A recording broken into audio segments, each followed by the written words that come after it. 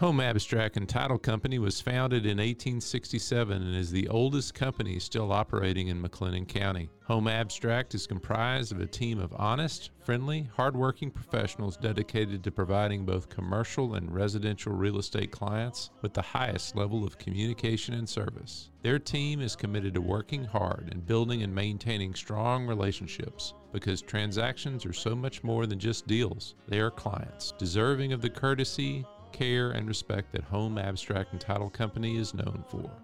Visit Home Abstract and Title Company at homeabstract.com. Cross the Brazos and Waco, ride hard and I'll make it by dawn. Cross the Brazos and Waco, I'm safe when I reach San Antonio. All right, welcome back to the Waco History Podcast. This is the Crossroads episode, and we continue to learn new things about the ways in which Waco served as Crossroads, right, Rick? I absolutely agree. In fact, a few weeks ago, we had the opportunity to go to KWTX and do a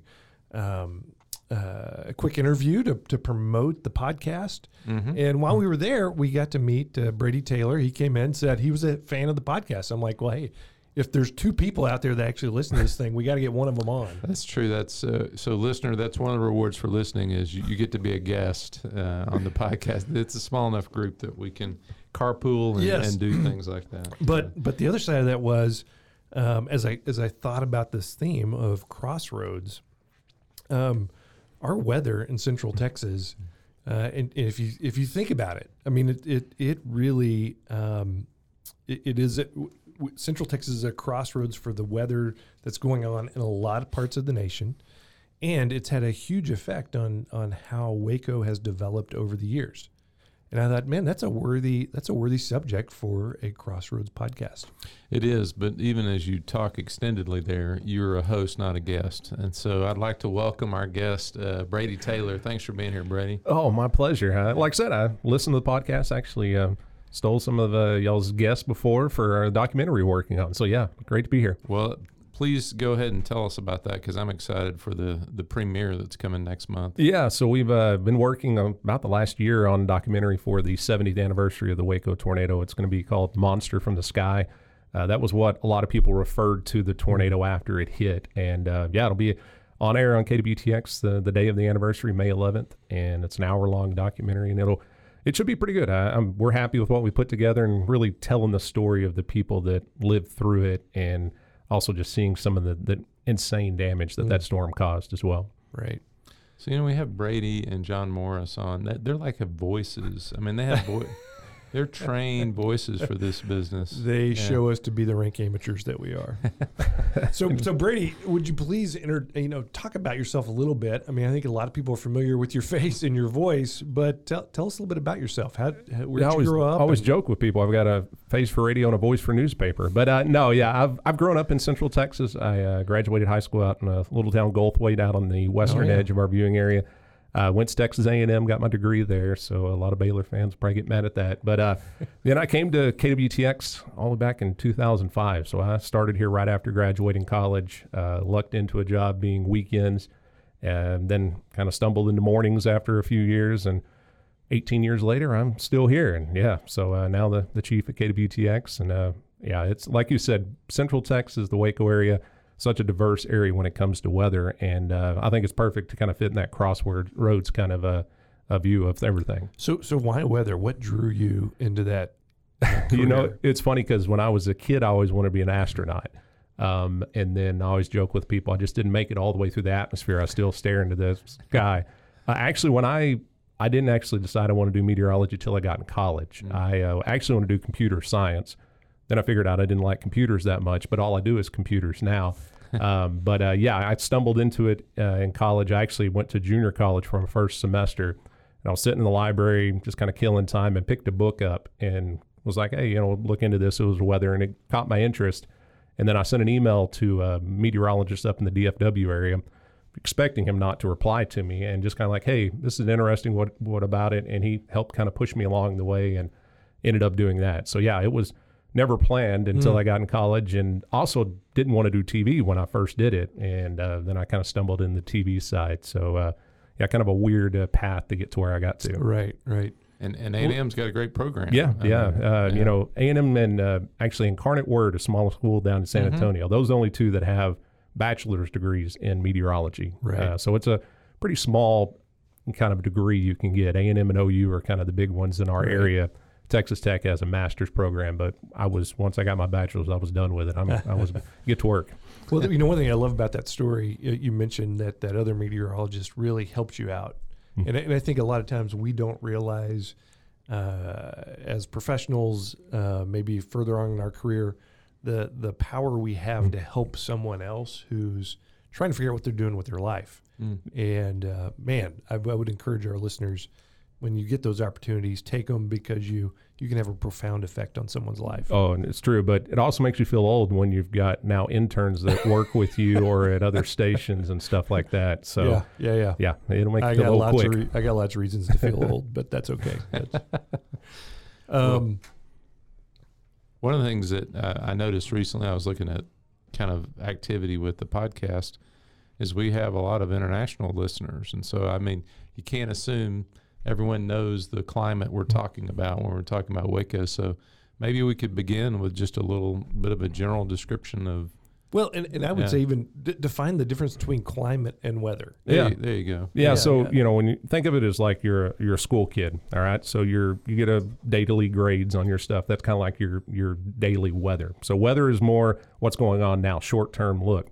Then your climate is more, well, if you make a bunch of grades, no matter what it is, they're going to average out to kind of what you normally should see. So we always joke that the average temperature of the climate's more just the average of a bunch of extremes, because, so Central Texas really this time of year is known for just wild and crazy kind of weather. But, we're kind of your blend between where we're located with the Gulf of Mexico not far away from us, but also you get out into the desert Southwest. We're kind of in that transition zone here in Central Texas. So we pick up the kind of the wild different types of weather. We're also on the kind of the southern end of what you would call Tornado Alley as well. So we get a lot of severe weather. But honestly, what we term as Tornado Alley now is kind of shifting with the way the climate's been. You know, we always talk about Texas, Oklahoma, Kansas, Nebraska, but now Louisiana, Mississippi, Alabama have been getting a lot of that as well. Yeah. So we're in that, get a little bit of everything kind of climate here in Central Texas. So we get your summer heat. We typically don't get crazy winters, but it's been that way the last couple of years. But, we get a little bit of everything here in our weather in Central Texas. Yeah, as I was looking at some of the stuff that's out there about the climate, we're actually seem to be right on the border of, to the east, a subtropical climate, and to the west, an arid climate. Yeah. Yeah. Waco, kind of that I-35 is the dividing line. It always, and it's funny, we actually did a project about 4 years ago just talking about, having fun with the I-35 line, why we see such different weather. But yeah, for our KWTX viewing area, it's about 100 miles east and west of I-35. You go that far, you can vary on average anywhere from 12 to 16 inches difference in rain. Wow. And you can see, you go from, the more dark black soil where you're more old time, where cotton farms and stuff like that, to our western counties where it's, caliche dirt, mesquite trees, and, your limestone rock. Yeah. So it varies. And then you look at just the elevation change. We don't think about that here because we're pretty flat, but we have a 1,000-foot change over our area as well. So that plays into it Right. across how much it changes in our area. Right. So when we think about the literal crossroads, and we talked a little bit before in an earlier episode about the road system and how it developed, and one of the things in just further reading about contemporary sources is they're talking about traveling through Texas in a wagon. I mean, you're looking for flat ground, but another major challenge was swollen rivers. Yeah. So it seems like if you're going to draw, take the best of both worlds, or try to thread the needle, that I-35 corridor where you've got the flat ground, because if you go any further east, you get to broken ground, right? You get to the hill country type stuff that's a lot harder to traverse. And you go any further east, you get more and more rain. And so it's kind of the needle to thread it, where I-35, obviously started as a trail and developed into an interstate over time. But there's a reason it's there. And yeah, you can track all these cities along the fall lines there of those rivers, those rivers that kind of bisect Texas. they all had a fall line at some point, and you can follow it right up to go through and San Antonio and Austin. And Waco known for, if you look back at the history, that it was kind of a low crossing point there, but it also had just crazy floods that had big impacts as well. Right. And then climatically, you think about the idea of Waco being part of the Old South in the cotton economy. Looking at, it's not true now because we have irrigated crops and we've got better varieties, but in the 1800s, 30 inches was the minimum amount of rain it took per year to have a cotton crop. And we're right on that line, right, Brady? Yes. Kind of where do we kind of sit in that? Yeah, and that's where, like I said, Waco is kind of exactly that dividing line. We average in the 30s, but we'll have a lot of years where it's 20 and sometimes where it's nearly 60. Right. Yeah, but it's an average. Yes, and that's why you see a lot, you go I-35 eastward, you really see a lot more of that, dedicated farming land. But you go I-35 west, just west of Waco, it transitions quickly from farming that maybe more now irrigation done to ranch, ranch land where ranch and pasture. You're lucky if you get some coastal that you can feed your cattle with. Yeah. Goldthwait, y'all probably didn't have a whole lot of. No, maybe in the bottoms had a little bit of farming going on, but honestly, there it was pecan trees is what we had in all the bottoms. So, it you get out there, it's you're growing hay, peanuts, and stuff like that was about all they got away with growing. Yeah, and that's an interesting thing to think about too. I mean, the other major part of our crossroads, the Brazos River, as it comes through town. As it goes east, as it comes from the west, it doesn't have a traditional snowpack or something else feeding it. It's coming out of a desert, arid environment. And I think it probably, I'm not a hydrologist, but you're going to go ahead and give a hypothesis. I am. Well, just the. It comes from wizards.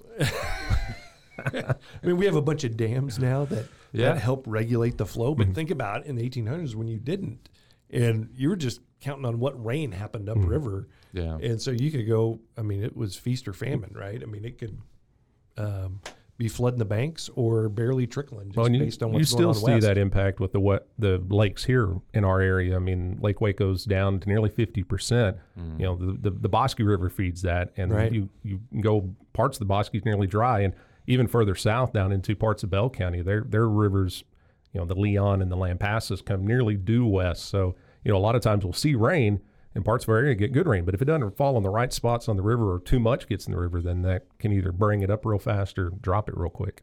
Yeah, so I teach American West is one of the classes that I teach. And one of the fun things about the 19th century is there's a lot of pseudo-scientific beliefs about the weather in the 19th century. One of my favorite ones that boosters liked was an idea that rain follows the plow. The idea if you go and plow land and kind of release the water from the soil, it'll create the overall rainfall. And so there's these periods where the 1870s and things like that where they're getting above average rain. And it seems like it's working, but there's these periods of bust, and so we are on the edge of cotton culture here, and of course all the things that it's interesting, all the things that weather, the fact of that climate determines with regard to society and culture and economies and things like that has a huge impact. Oh yeah, and then this area is just known for kind of that boom or bust when it comes to rain. I mean.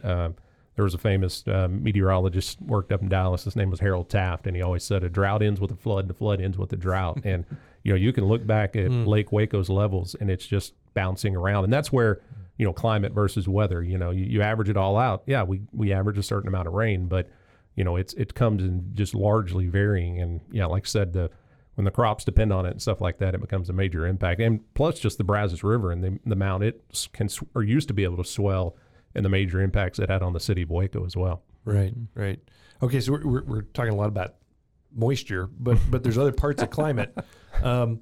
Prevailing winds. I mean, kind of what's that look like for Central Texas? Because we're so affected by the Gulf. Yes, if you step outside, typically in the spring or summer, you're gonna feel that. And But that varies a lot as well. You know, you ever go to College Station in the summer in August? You don't want to be there. You know, that's how much humidity. I don't think I ever want to be in College Station, but that's that's a whole other episode. Yeah, and the direction of the winds play a key factor. You know, you get the southeast winds that brings in the moisture off the Gulf of Mexico. You get a southwesterly wind that's coming off the plateaus in Mexico and the mountains there. And even just a due westerly wind will bring in dry desert air as well. Right. So, yeah, the direction, I mean, typically we see a south wind a lot of times here, and that pumps in the muggy air into central Texas. But quick shifts in the wind can cause just dramatically big changes in our weather. I love the picture of a lone tree out on the prairie, and it's always leaning to the north, right? Because those south winds come in the growing season, and that just kind of pushes all the trees have a little bit of a northern bent. Okay, so that same weather pattern, I mean, that brings a bunch of storms through here, right? Thunderstorms. We talked a little bit about, tornadoes, that kind of stuff. So what's that look like? I mean, there's kind of seasons for that, right? Yeah, typically our severe weather season, we won't call it that, typically runs on normal from about April to early June. It's becoming a little more that March is trying to jump into that as well. Right. And then we can sometimes get a fall severe weather season as well. October, November, depending on how the weather set up. So, yeah, typically our stormy time and our rainiest time of the year is in April, May. May is typically our wettest month, and it's one of those where if we don't really catch good in April and May, that's when you get the big drought concerns in the summer, because unfortunately it's going to stop raining in the summer. Right. Typically August and September, all of our hopes are on something tropical moving in. The Gulf Coast is rooting against the tropical systems, but that can sometimes bring us really big rains, depending on how a hurricane or tropical storm, how it can move into our area. Right. One thing is I was looking at contemporary sources again about how weather affected life in the 1800s and prehistory as well. Something we don't think about today, where those thunderstorms brought lightning, and when you had a primarily prairie grassland type ecology, that would trip or set off lots of prairie fires, the lightning strikes, and which then reinforced because the grasslands would burn. It would burn off the woody vegetation and keep it in the grass would grow back quickly, and it kept it open prairie for millennia. But we're starting to see now there's a lot more trees because we don't allow that to happen anymore. Yep. You get the cities in there, and then we know how to fight fires a little better, and changes that whole dynamic for sure. Yeah. But that was part of the ecology and the climate prehistory. So you mentioned earlier, Brady, and obviously we all know this, and this impacts Waco's history in a real way, as you were talking about earlier. But what are the conditions that place us in that tornado belt? Is kind of, I mean, what are the elements that kind of come together that create the circumstances that make it likely here? So when we talk Tornado Alley, we're in the area, so we're close enough to the Gulf of Mexico that we get those southeasterly winds that roll in, and that pumps in the humidity. So that's your kind of your fuel for thunderstorms. You need those hot, muggy kind of days. But then as you go west, you've got, like I said, the plateaus and some of the mountains in Mexico, and then the Rocky Mountains, you get really cold air coming over that, and you get the setup where we are and up towards Oklahoma and areas like that. We get these sometimes pretty dynamic storm systems that will roll across the central parts of the country, and that sets the kind of the ingredients together that we can get those big storms that develop. But a lot of times we're kind of right on that line. You'll hear a weather term called a dry line that we talk about sometimes, and all that is a weather system pushing drier air into kind of close to the I-35 corridor. That's funny because it's another one of those kind of cutoffs for that. Depending on how much it's rained in previous years, varies that humidity rate, but that dry line can march towards the east, and that's ones that just fire massive storms. Typically, the dry line won't produce widespread rain, but it produces really, really, really big storms. And then another factor we get with the weather here in our area, you'll hear us weather guys use the term the cap sometimes. We get warm air moves out of Mexico, and it'll actually put a lid on the atmosphere. You go up, and what happens is we'll get these hot, muggy days, and us weather guys will be, we got a chance for storms, and then it'll be sunny and completely clear. Well, you had enough fuel, but it couldn't break through that layer. Hold on, I thought you guys were just doing that to give us just a it's usually his tea times. He's trying to get us off. Oh off the course. He's trying to clear the course. That explains it. I've got the worst job because you don't root for bad weather, and I don't want it to happen. But then if I say it's going to happen, it doesn't. Then people get on to me as well. But yeah, those days like that, it's kind of like if you boiling water on a pot and you got the lid on it, and it's just bouncing and hitting off there. You pull the lid off, all that. Knock the mic. All that hot air comes spilling through. Well, it's the same thing on those kind of days. The fuel's there, and if it can go off, the bomb, it's just like a bomb going off. And we were talking about the 53 tornado, and that's where a lot of people were talking. That was a drought year, so everyone was rooting for rain. They wanted rain really bad, and you'll hear stories from people back then of just it looked like clouds were going to the heavens. How much those clouds are blowing up that day. But we another deal we deal with here in Central Texas compared to the Panhandle, Oklahoma, and stuff like that. People, the worst thing we always have is everyone wants to go out and look at the tornadoes. Yeah. But we have so much moisture here, we get what's called high precipitation supercells or rain-wrapped tornadoes. So you'll never even be able to see them, but it's there. But there's just so much moisture in the air, and that's something else we dealt with at the 53 tornado where no one ever saw it. It was just a big wall of rain. Unfortunately, with that was 200-mile-an-hour winds as well. We can skip around chronologically a little bit here because I'd like to go ahead and go in and talk about the Waco tornado. You've spent a lot of time over the last year kind of looking at that event and looking at the impact of that event. And so I'd love to, I don't want to steal the thunder of the production, but I'd love to hear some of your takeaways from it after spending so much time. Yeah, I'd always known about the tornado. I mean, in some of the basic stats, if people didn't know, it was the deadliest tornado in Texas history, 114 people.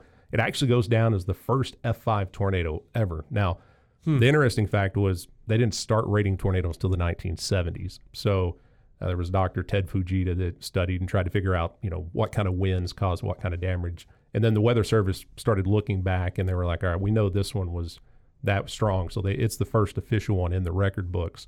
But yeah, it was a beast of a storm, and it touched down near Lorena at about 4:00 in the afternoon. Now the difference, this shows the differences in just population. So it went through Lorena, went through Hewitt, and didn't really do any damage. I mean, there was barely any people that lived in that part. Yeah. If that same storm went there now, we'd probably be talking more about residential damage than downtown damage, because once it moved into downtown, it was 4:40 in the afternoon roughly.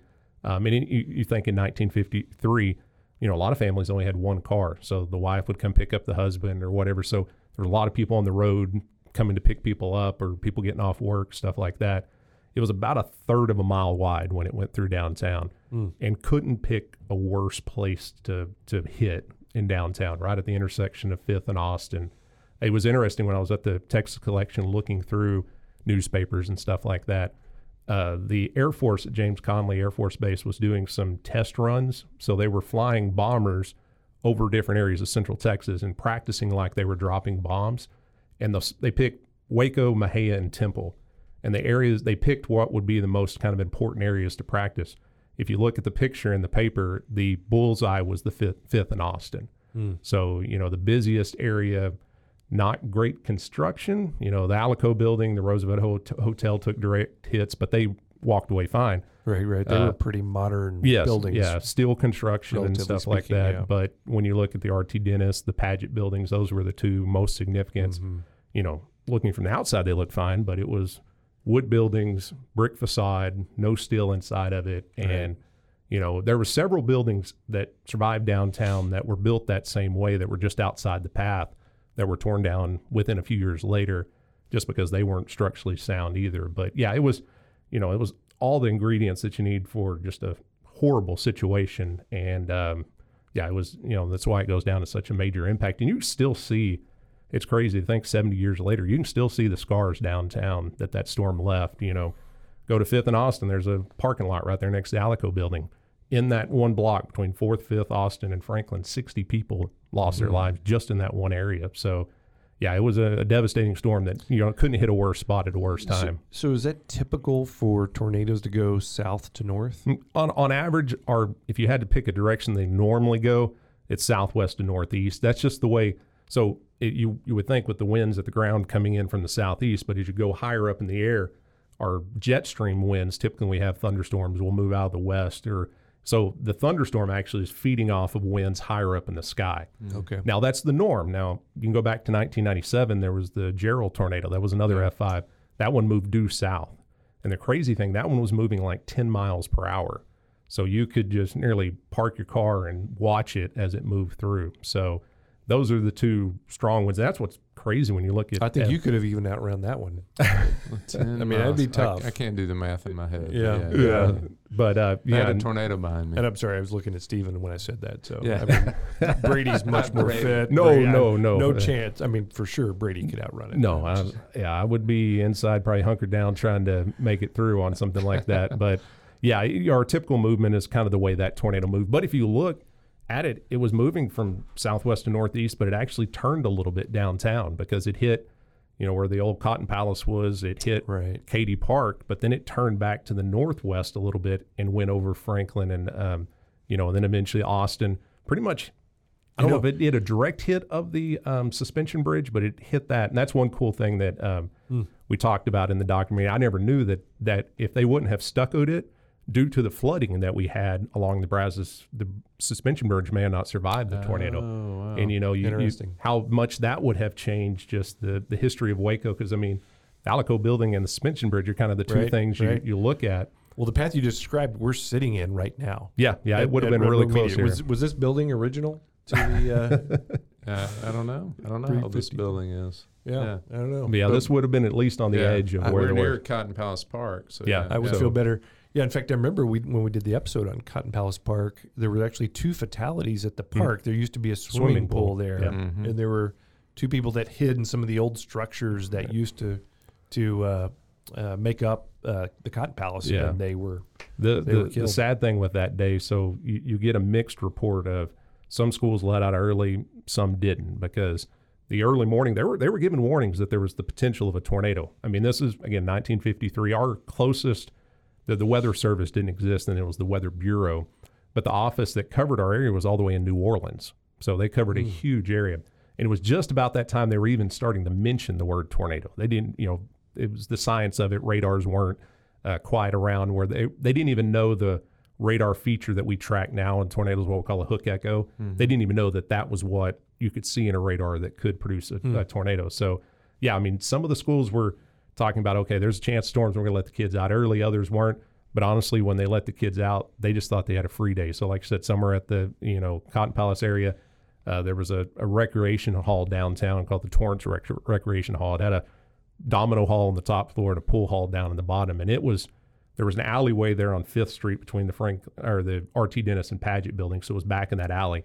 Well, they were in the worst possible place. And I think numbers, you get varying reports, around 18 people died in that building. But most people are like, it's no big deal. And, another story we talk about that kind of deals with the history of Waco is the Waco Indians had a legend that said that a strong wind or a tornado would never hit Waco, that's the reason the Indians picked the area with the bluffs there in Cameron Park that, you think about back in that time, you got the Comanches and other Indians that, they roam around a little bit. Well, at that time, you didn't want to be around a tornado. So they figured that this area was a great place. And then, it's wild to think that Waco all the way to 1953 never had a tornado that did anything significant. But the first one was an F5 tornado that went right through downtown and killed that many people. So, there's a lot of people that were, they swore by it that, no, it's never going to happen. There's nothing to worry about. The Indians said it wouldn't.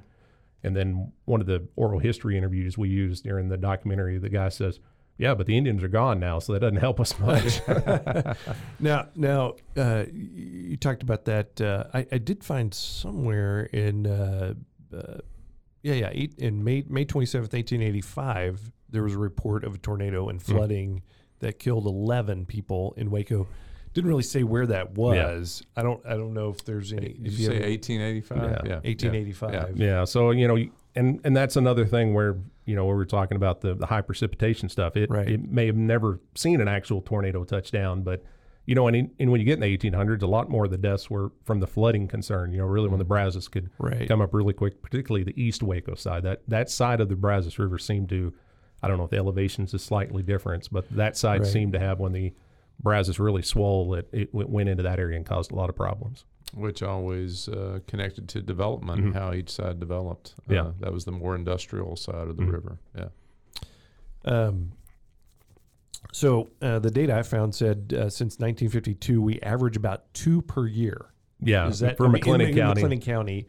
Yeah, I mean, I'm sure, again, we talked, I mean, it's an average. So probably Yeah. some years we have 0 and some we have 4. yeah, and that average is 2. And here recently, we haven't had a ton in and around the Waco area or McLennan County, but yeah, that's probably a good average. I mean, and most of your tornadoes are going to be those weak ones that don't do, air quotes, weak. I mean, you're still dealing with winds 100 miles per hour, but not your catastrophic style storms. Right. But, other than the 53, the day of the Gerald tornado, the first one touched down in McLennan County, in southern McLennan County, but we haven't had any catastrophic style tornadoes. We've had a few strong ones that in my time of being here that we've tracked and looked at, but nothing that, goes in the historic style level. Right.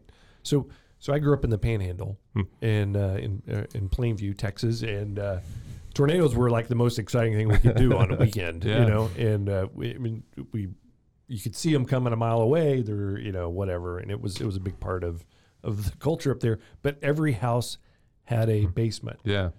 Very few houses in Waco have a basement. Yeah, and that comes down to the soil here. It's just not, advantageous to try to drill through all the rock, and you get the shifting and stuff like that. And when I do talks at schools and stuff, I don't even mention basements when we talk about where to go in a tornado. You got some that have tornado shelters or stuff like that, but yeah, here in Central Texas, the same thing. You watch, Oklahoma Station cover severe weather. They're like, get underground.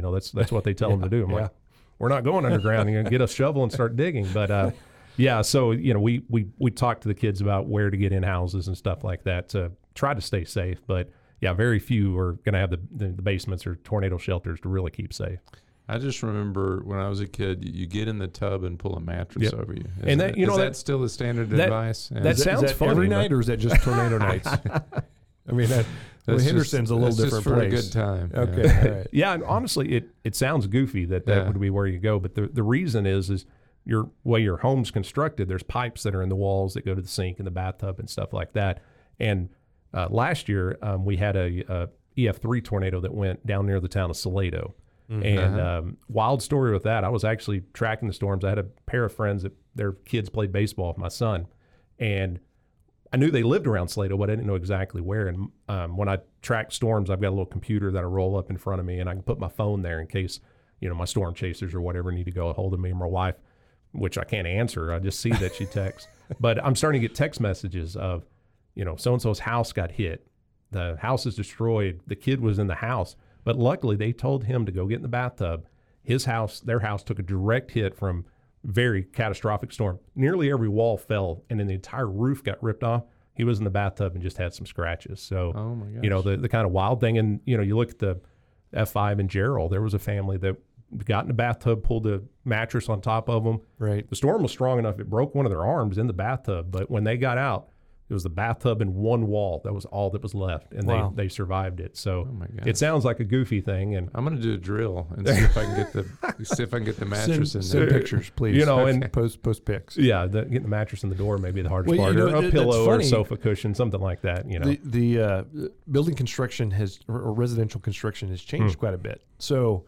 Used to it was galvanized pipes or copper pipes in the wall. Yep. Everything now is plastic Tubes, pipe. yeah. It's flex pipe. It's PEX. Yeah. And so we've lost some of that structural stability, and most bathtubs are not cast iron anymore. But what's crazy though is that some of the tornado research has helped building codes to know how boards need to be struck. And that actually, so why we have what's now called the enhanced Fuji scale is because they've learned about that and now changed the scale a little bit of how strong winds can actually cause a house to collapse or that kind of stuff. Right. But from storms, we've learned, they weren't building up to code, and that those codes are really important on, how the houses are built and how strong of a wind they can actually take. Right. That's amazing. That's amazing. Well, we want to talk about freezes. Rick did some research on freezes here. We had a few freezes. Well, and of course, most listening, if you're a local, did the lived event of the most consecutive hours below 32 degrees. And Brady didn't sleep. No, I lived it. I think I went to work on Saturday, and I think I came home that Thursday. That was, and people always ask, what'd you do? I said, well, they put us in a hotel for a couple of nights, but we actually were. So this was February of 2021. For skip ahead there, but our TV station got a couple hotels nearby, but everybody knew it was so bad. Providence Hospital actually just reserved one whole hotel themselves, so we couldn't even go to that one. And we didn't know, how bad we're going to need it, so we just did night by night. And one night I'm going into the hotel, and it was literally walk in at 11 o'clock, and I'm out at 5 in the morning the next morning. And there's people all in the lobby and sitting in the hallways. We'd been below freezing so bad that people were doing anything they could to try to get somewhere. And they gave my hotel to somebody else and kicked me out, so I had to just sleep at the TV station. Oh, no. But we don't have a shower at the station, and try to work 2 or 3 days not showering. I don't look very presentable. Good thing it's not smell-o-vision. Oh Right? yeah. That high definition, it's hard on you. Yeah. That was. And talk about that. We've been mainly talking about the Gulf and how it affects our weather. But we do get these crazy northers that come down. Yeah, and this, we've been in a kind of a weird setup where they've been bad here the last couple of years. But yeah, you get that. I mean, that was true Arctic air that plunged down from way up close to the poles and moved down. And that was a crazy one. I remember 7 days out, we were looking at the model data, and we used 2 long-range models, and one of them was just screaming at us, hey, every day, and actually getting worse every day. And I remember texting a colleague of mine, I was like, there's no way in the world this thing is right. Because, part of telling the story on TV, we see the models, but they can flip-flop and change a lot. And, it changes. It does. I've noticed that. Really when you're talking 7 to 10 days out. So you're never wrong. No, the model just changes. That's why there's percentages on there. It's so funny. I'll put a 20% and I'll get a message from somebody, hey, it's raining 20% on me right now. I'm like, yeah, I got a large area we got a forecast for. But yeah, that one was, just as crazy cold. And then you not only got the cold blast, but typically when we get a cold blast like that, you get that drier air moves in, the rain all moves out. We had wave after wave of that, freezing rain and snow and sleet, and it was just layer after layer of just nastiest. And then you add the whole power grid issue. That was one of the few weather events that I didn't have people complaining at me because they were so mad at ERCOT that they were wanting to figure out how to get a hold of them. So right. Typically it's my fault, but that was one that it wasn't. If I remember right, that's not. There's another point in history. I can't remember exactly when it was, like early 1900s, where we had a similar, almost as long. There was one in the late I think it was 1899. We had one, and that was the one where I was just looking through. Yeah, that was in February as well, and Waco recorded -5. That's where the crazy pictures are of people ice skating on the Brazos. Yeah, if the Gildersleeve photos of people, out there ice skating. Yeah. So and that would have been completely crazy. One, you just don't have the insulation and stuff to keep you warm and stuff like that, and then warning that it's coming. Skates. Yeah. I didn't even think to do that in that February. I wonder if we could have done it, gone down to the Brazos. Brazos didn't freeze solid. I don't expect. No, I don't. We didn't get much. Yeah. I did see some pictures of Lake Waco that had some ice towards the edges. There were lots of buildings you could ice skate it in. Yeah. And there were some of our western counties that had some stock tanks that got cold enough that they could walk across. But yeah, that was an interesting event for sure. So one of my favorite historical weather events, if you ever read about Santa Anna marching his troops into Texas, headed to San Antonio to have it out at the Alamo. And they got hit by a norther in kind of that boundary area between, Rio Grande area. A lot of his troops were from the Yucatan, right? They were subtropical inhabitants, and they had very little clothing, and they get hit with a norther that dumped a foot or more of snow on them, and actually killed a bunch of them. It was just they were so unprepared for it. So. But that's how unpredictable our weather can be. We can have these crazy northers. Yeah, we like we were talking climate versus weather. We've had times where bluebonnet's been on the ground and had snow, and then we've had our first 100-degree day on record is all the way in March. So we can see some wild, crazy swings for sure. What's the difference between a northern and a polar vortex? So polar vortex, you get Polar vortex sounds really cool. By the way, I like it. Nowadays with media, you get all these fancy terms. The polar vortex, or the key one this year was the atmospheric river. You get these terms that catch people's attention, and all the polar vortexes. You got the jet stream works around the poles, and you'll get little dips in the jet stream or weather disturbances, and they typically rotate around. And if one can break off and push farther south, and that and a northern are kind of the same thing. Now you'll get, just because we get north winds behind a cold front, where that air comes from. So sometimes it's just out of Canada. Sometimes it can pull all the way from Alaska, or, all the way from the poles. So it's just how strong the system is and how cold the air it's pushing in. And this is a total aside, but when did they start naming all these storms? And what's the history on that? So the hurricanes they've named Long time. Now the Weather Channel has been starting to the names of winter storms. That's completely the Weather Channel. So that is, hey, we put a name on it. People want to care about it. It's just like hurricanes. We put a name. Everyone they care more about it than saying, oh, a weather system's moving in. So that most of your National Weather Service and TV stations, other than the Weather Channel, don't name these other storm systems. But I think that, was it Uri, or I don't think that may have been the 2021 one that they put the name on. So I'll hear people mention it that, but yeah, that was literally hey, how can we get people to talk about winter storms? Let's put a name on it. And then that, that's the TV side of just trying to get ratings, really. Okay. I think we should name droughts. Yeah. We'd have some bad names that we couldn't say on TV about those. That's right. Well, you mentioned hurricanes. I mean, we do have them come through Central Texas. Yeah, and they can cause just a completely different setup, and it can be just a few, less than 100 miles can make a big difference. So if a hurricane hits, say, around Galveston and moves up the Texas coast, we can actually see a big heat wave here. So the same year, 2005, same year as Hurricane Katrina, Hurricane Rita looked like it was going to move right up the I-35 corridor, bring us a big event. But every forecast shifted it a little bit to the right. And you want to talk about a blown forecast. So, everybody still had kind of the shock and awe from Katrina. Everyone's running and getting generators. We literally had people getting in a fist fight at HEB over a loaf of bread with that storm moving in. Well, it shifted and pretty much moved right up the Texas-Louisiana line. We didn't get a drop of rain. Right. But if you think away the air circulates around a hurricane, we were on the drier side, the western side. So we broke record high temperatures, and everyone's like, oh, where's this hurricane you were getting us all compared? But we can either get big heat waves if they move to our east, but if they move up I-35 or across just west of there, we can get some of the biggest rains that we've ever had, because typically it'll pull the rain in, and a hurricane, as it gets away from the ocean, will kind of slow down, and it can just dump a ton of rain in our area if we get the right location for it. Wow. So this is an aside also, but since you did one, I'll do it. So what is it like to be in a profession where you predict so publicly, and just as the nature of the profession, you're gonna the model's gonna change. Oh yeah, I'm gonna use that with my wife. I'm not wrong. The model just changed. You can use history models. Well, the history model was wrong. It changed. You kind of grow a thick skin with it, I guess. Luckily in Central Texas, most of the people will, there's always the joke, weatherman gets it wrong half the time and still keeps their job. I always joke with them. I was like, how many times was your doctor wrong on something? And does it hurt? I just want to know. Emotionally, does it?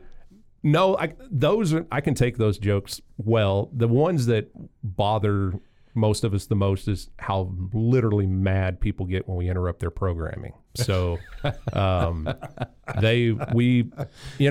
people will be like, oh, you're on TV saying the same thing over and over and over again. Well, yeah, we've got, sometimes there's a whole bunch of storms, maybe it's one, but people don't realize too that we're a free over-the-air broadcast company, so we have government regulations that we have to hit when it comes to keeping people safe with potentially deadly storms. So just here recently, we had a storm that had several tornado warnings, and the CMT awards were going on. Oh, so, goodness. Yes. So I had some, and that's our prayer that the year that our station gets the Super Bowl, that hopefully nothing happens on it. But yeah, that gets hard, but luckily our management at Channel 10, they back us up and deal with it. And yeah, I'll get people mad, but that's usually the one where covering up I've had people, we covered up a rerun of a storm for tornadoes, and I'm like, what am I supposed to do? But But like I said, as you are in the business long enough, you grow thick enough skin and just deal with it. I mean, Right. can't make everybody happy.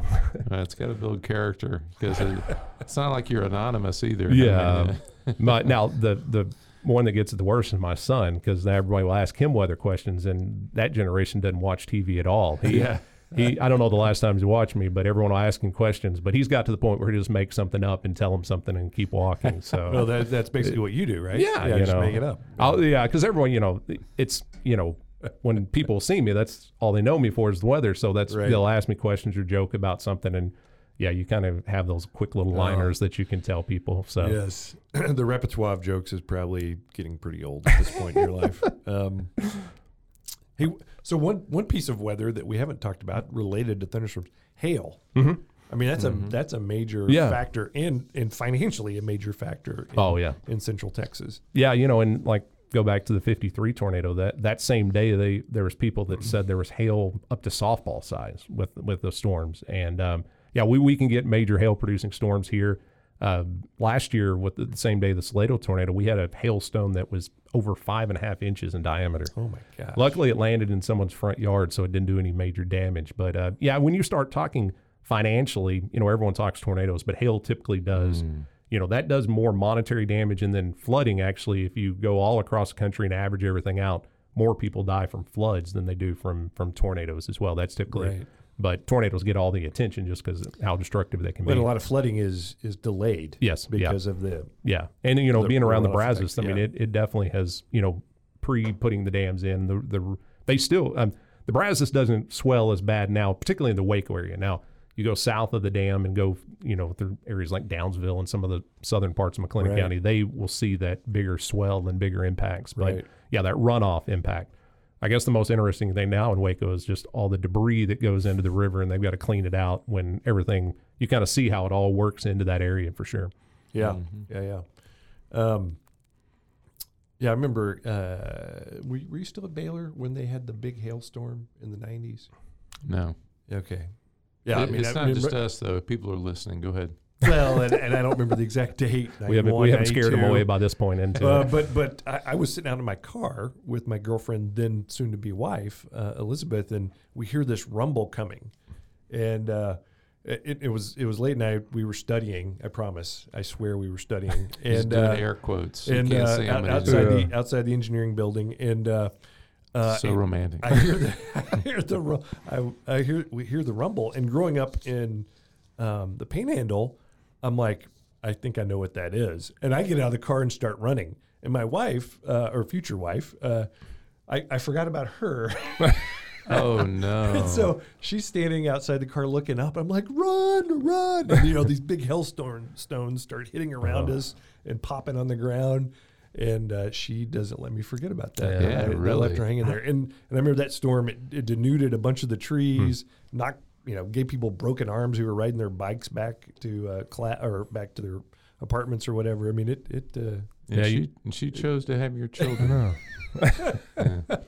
Well, there's some other good qualities she chose to. Yeah, and you focus on. You'll hear people talk about the sounds they hear around tornadoes and stuff like that. But there's nothing that when you get a big hailstorm, even a tennis ball sized piece of hail sounds like bowling balls falling from the sky. It's crazy, eerie, and just it sounds like the world's coming to an end when that happens. So as a meteorologist, do they make you sit through all those storms just to learn them all, what it's like to be in the middle of them? No, it's funny because that we have storm chasers we send out, and I got to do that some before I became chief, and it's fun because you actually see what now weather to me is just a radar and different colors and stuff like that. But when we did meteorology in school, we always would joke sometimes, are we talking about weather, or is it just all math that we do here? So there's a lot of math that goes into the physics side of it. But they would always get on to us because you'd have to make some pretty good road trips from College Station to go see the good storms, and wouldn't get any sleep and come back to school the next day. All the good ones are in Oklahoma. Yeah.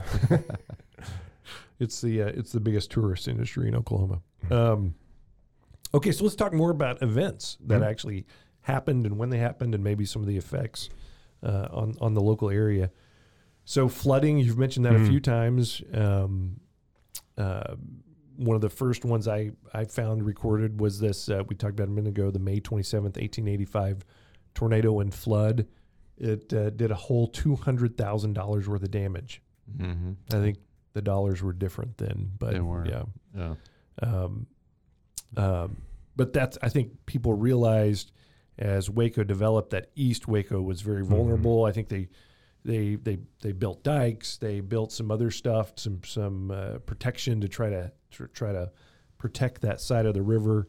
But then found out again in 1913 that it was all for naught. That the right sequence of storms. Yeah. You kind of talked about that a minute ago. It wasn't just the rain here, especially when we're talking about a river. It's the rain upriver. Yeah. That has a huge effect. Yeah, and that's usually when we see our worst. And like I said, when you think the Brazos, it's really kind of goes from here up to the west side of Fort Worth. So, when that was any of those storms, that's now you think you've got, Lake Whitney, and then you've got Granbury Lake, and then you got Possum Kingdom. So you've got several that can hold the water, right. If need be. But that was before any of that stuff. And you could get a lot of runoff and cause the flooding to last for days and days, and that gets to where it causes problems too. Right. Mm-hmm. Yeah, so 1913, there's a big flood. 1936, there's a big flood. I've seen images of those two. And 36 was the one that really, because from what I saw, there were some at least small dams that busted out, and so that one was the one that really got the gears turning. The problem was then you had World War II, and then we had some droughts and stuff like that. So it took a long time even after that. But that 36 flood was the one that started pushing they did do Lake Whitney. That one was a little earlier than Lake Waco. So, that one helped out a lot. But yeah, that 36 flood was the one that really got the ball rolling on, hey, we got to protect this and, keep having the flood issues like they were having. Mm-hmm. Right. The 1913 one, just to go back to that one real quick, that was right when they were trying to put in the lock and dam system to make the Brazos navigable as a way to move goods from here to the coast. And it rerouted the river, right? Yeah. As the floodwaters receded, the channel moved about a mile away from where they were building these locks and dams. And they still sit out in the middle of a pasture today. My students, I go on Google Earth and show them where the lock and dam system is, and it's a long way from the river. Yeah, that's crazy. Yeah. Yeah, I love that. And then you mentioned Whitney Dam. It's a testimony to how long it takes to get things done in government. I mean, which is true when we talk about Waco Dam and Whitney Dam and all these projects, and really even getting a road fixed today. But when it was built in 51, it's when it went online. They often say, so in 1957, they had a similar rain event that could have or should have caused East Waco to flood, but that's when it didn't, and so it's commonly thought of as and like you said, I think of 55, we're in drought. Right? Yeah. So and that's the nice thing with the lakes is they're built to have normal conservation levels, but then they build in a kind of a flood area that they try to tell people not to build in that certain area, so it can take on that water. But then the other problem we'll have sometimes with the Brazos now, where it may not go down because you start looking up the line where they need to let water out of certain lakes to get it down. And, really particularly Lake Whitney's got a lot of room where it can flood. Granbury Lake's not, it doesn't have as much of an area. So sometimes they have to release a ton out of that. It'll work its way down, keep our levels. Or right now, if you're in downtown Waco, it's more just the speed of the river that it impacts, not as much bringing the river up a bunch. It probably can come up 5 to 8 feet, sometimes cover up the walkways and stuff like that, but not where it's going to cause any structural issues in town. Yeah, I can tell how the reservoirs are doing because I'll go out on Lake Brazos, as we call it now, in my kayak, and sometimes it goes upstream. And so I'm realizing there's not big releases coming down because I'm actually going the wrong direction. Yeah, they let it, and that's the problem we run into with a drought like this is the Army Corps, just to way the water rights work and keep everything moving, they constantly release at least a little bit of water out of the lakes, even when it's completely dry like this. Yeah, they have to. Yeah, it doesn't sound like a lot, but when you started putting the numbers together, millions of gallons per day that come out. But yeah, the flow of the Brazos can, it was back when the Iron Man started coming here. It just happened to be every time they come, we'd have a big rain, and trying to swim in that river with a big current wouldn't be a lot of fun. Yeah, I actually did that one time when, for a triathlon. It was not fun. So. Well, Rick, y'all were monitoring that for Waco, right? I mean, Yeah. what was going Well, I on in the mean, we river? the water quality and several different things, but the flow was a big part of that too, just to make sure it was safe. But yeah. Yeah. So flooding, the opposite of a flood is a Drought. drought. Nailed it. Man, that's good. So I assume that was from me. yeah. So we've had significant droughts. You talked about everything's an average when we talk about climate, but the reality is life is not an average. So we have some huge swings. What's that look like on a rainfall standpoint? Yeah, I mean, you have some years where you get, half of what we typically would see sometimes. And, and a lot of times a drought, when you're talking a certain year, just depends on when it occurs, and that's the other thing of averaging stuff out. You could have what looked like a normal rain year, and it's all 1 month. You had too much rainfall in one event, and it made it look fine.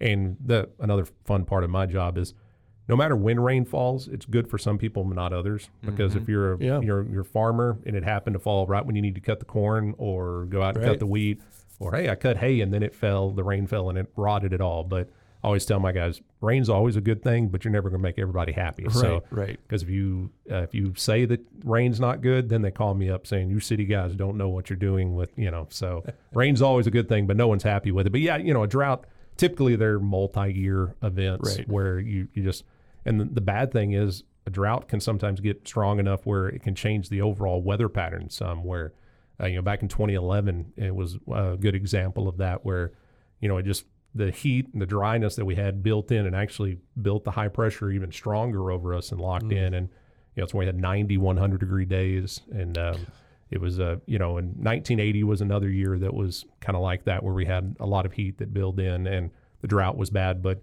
yeah, it's kind of that, yo-yo effect. You just kind of drought to flood, drought to flood, and it kind of all evens out gradually. Right.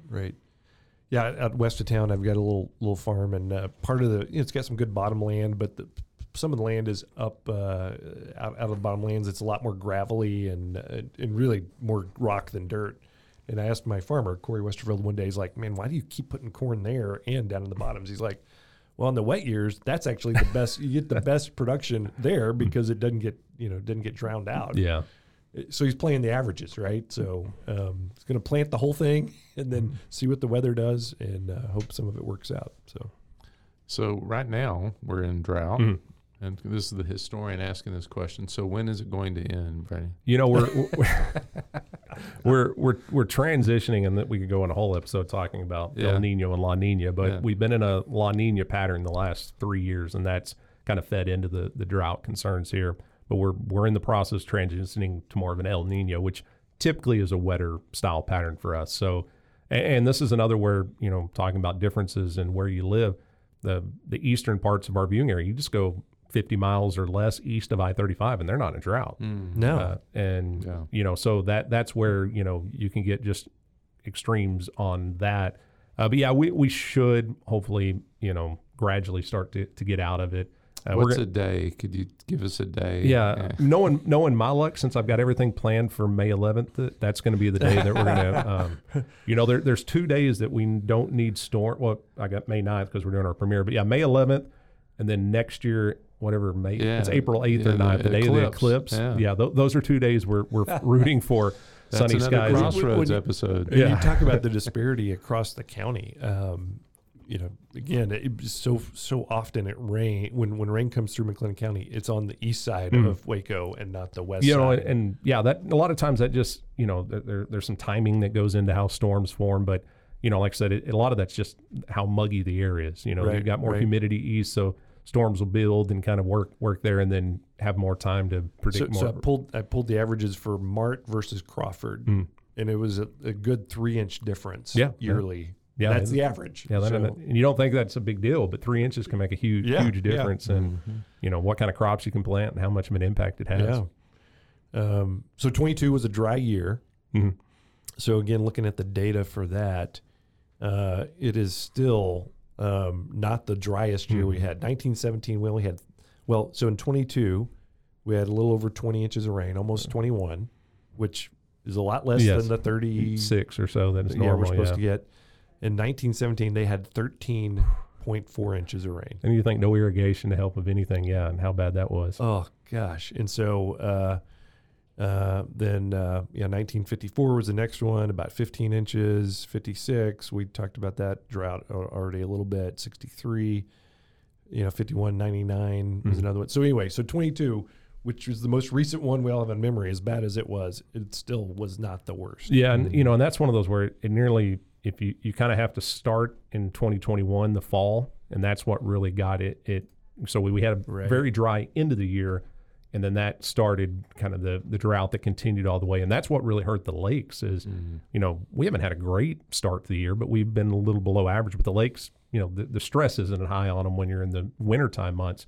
But last year we were so dry in the fall that it just kept falling steadily, even through the cooler times of the year, and really set us up for a bad setup as we went into the summer. But yeah, it's like I said, they're normally anywhere from 1 to 5 years sometimes that they can have the impacts. But yeah, the impacts that they felt back in those the early 1900s compared to what we have now is definitely extreme. Right. And just looking at month by month data in 2015, October of 2015, we had over 15 inches of rain in that 1 month. So if I remember that one right, I can remember driving in our weather chase vehicle on LaSalle, and the water was so high it nearly came up to our window. That's how bad the flooding. That was right around Memorial Day. So it was late or Labor Day as well. Yeah, but yeah, we had even with the dams and stuff in place, went to Brazos Park East, right, and the water was all the way up where you couldn't even see the boat ramps going in. That was how high, but never got to where it really caused any concerns in town. But we were talking to some of our newer reporters. They were like, how long is it going to take the lake to recover? Is it going to be years? And I was like, no, you'll be surprised. It'll be a snap of the finger, and then it will jump right back up, just because all it takes is a big rain, between here and Stephenville to get the Bosque going, and you can catch so much water. But we need the water in advance so that the ground's not soaking it all up. That's the problem we have right now, is the land's so dry that it can soak up a bunch, and then you don't get the runoff that goes in the river or into the lakes. Right. Yeah, we talked about the dams being the solution to the flooding, but it was also the solution to the drought. Yeah, it helped out a lot. Yeah,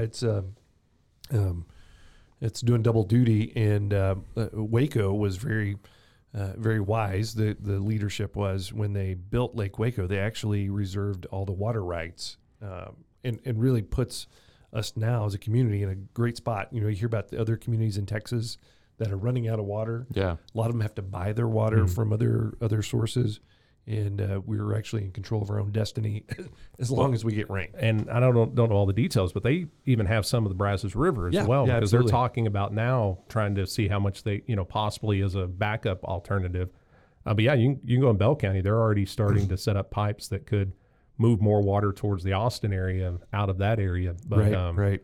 But yeah, and the crazy thing though, like Lake Waco now, I don't remember, it was in the 90s or early 2000s when they raised the level 7 or 8 feet. With that, they created the Waco wetlands, because when they flooded it messed up a bunch of the ecosystems around there. Right. But now it's so low that they can't pump any water in. So Waco wetlands have not been wet for a while. So they're dry again. But that was 03. 03, yeah. So there's already talks now that they may, with this drought showing how much water resources we need for everything, that there's been talks that the city may or county may want to raise it even more to possibly hold more water, because we're not anywhere close to like lowest level since they raised it, but I mean we're at 57 feet right now, so one of the lowest percentages that the lake's ever been since it got built. Right.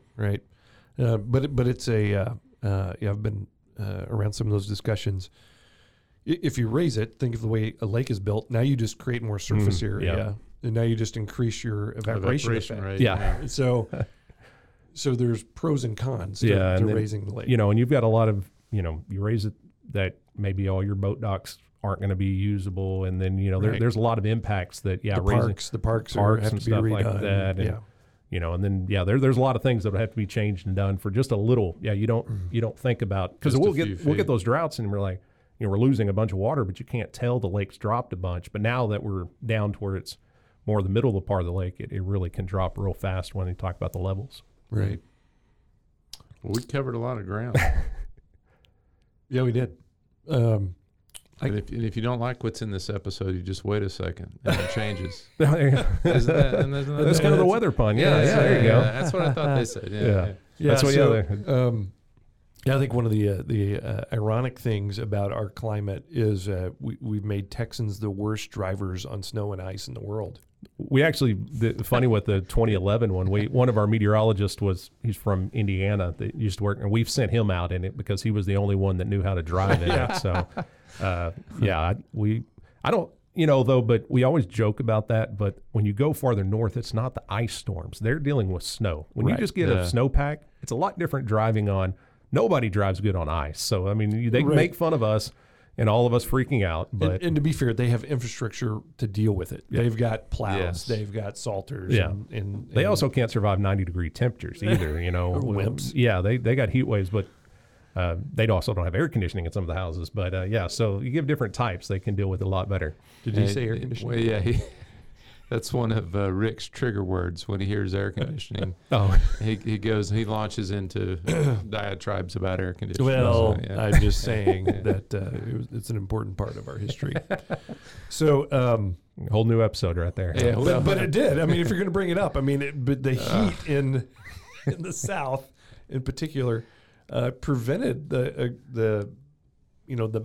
lot of the development. So until we had refrigeration and air conditioning, that's one of the things that brought the mass immigration south. So one of the really crazy stories that we'll tell in the documentary is of a man that was an electrician and was putting fans up in the RT Dennis building the day the tornado hit, because they were kind of in that time frame where you're adjusting from winter to spring.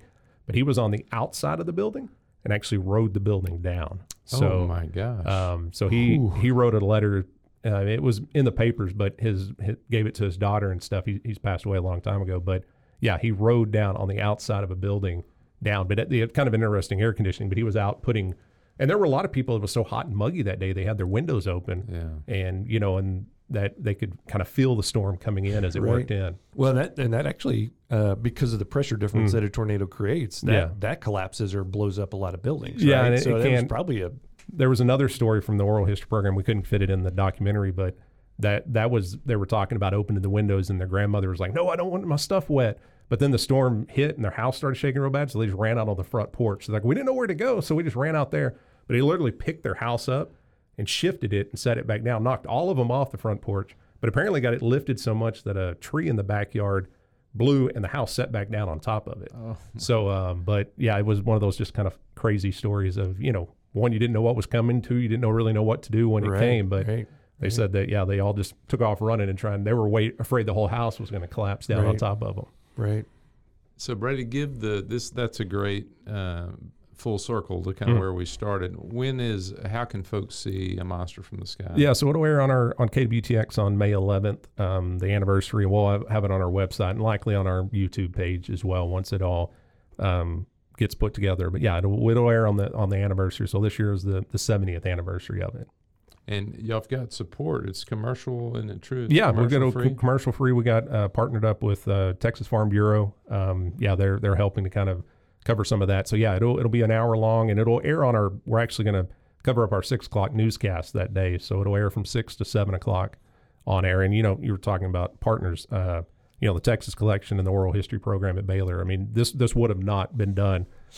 Jeff Hunt, he's probably so fed up with me dealing with, because like I said, I had so much fun just hearing his stories, and I also figured out that I'm in the wrong profession, because you walk in the Texas Collection, there's never a stressful day there. It's all, man, so calm, and just, I'm like, but yeah, so it's a veneer. Yeah. Oh yeah, right.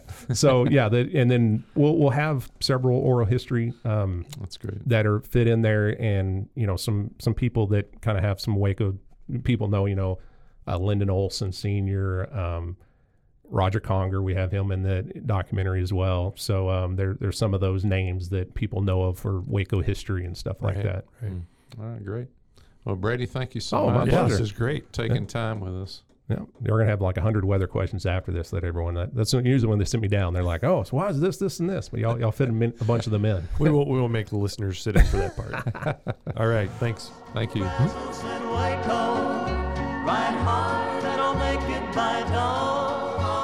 Thanks for listening to the Waco History Podcast. Like what you heard? Subscribe, rate, and review our show on iTunes so we can reach more listeners. You can find show notes and info on every episode at wacohistorypodcast.com and more info on Waco's past at wacohistory.org. Our theme music, used with permission, is Cross the Brazos at Waco, performed by the late Billy Walker. For more info on Billy's music, go to billywalker.com. Thanks for listening. We'll see you next time.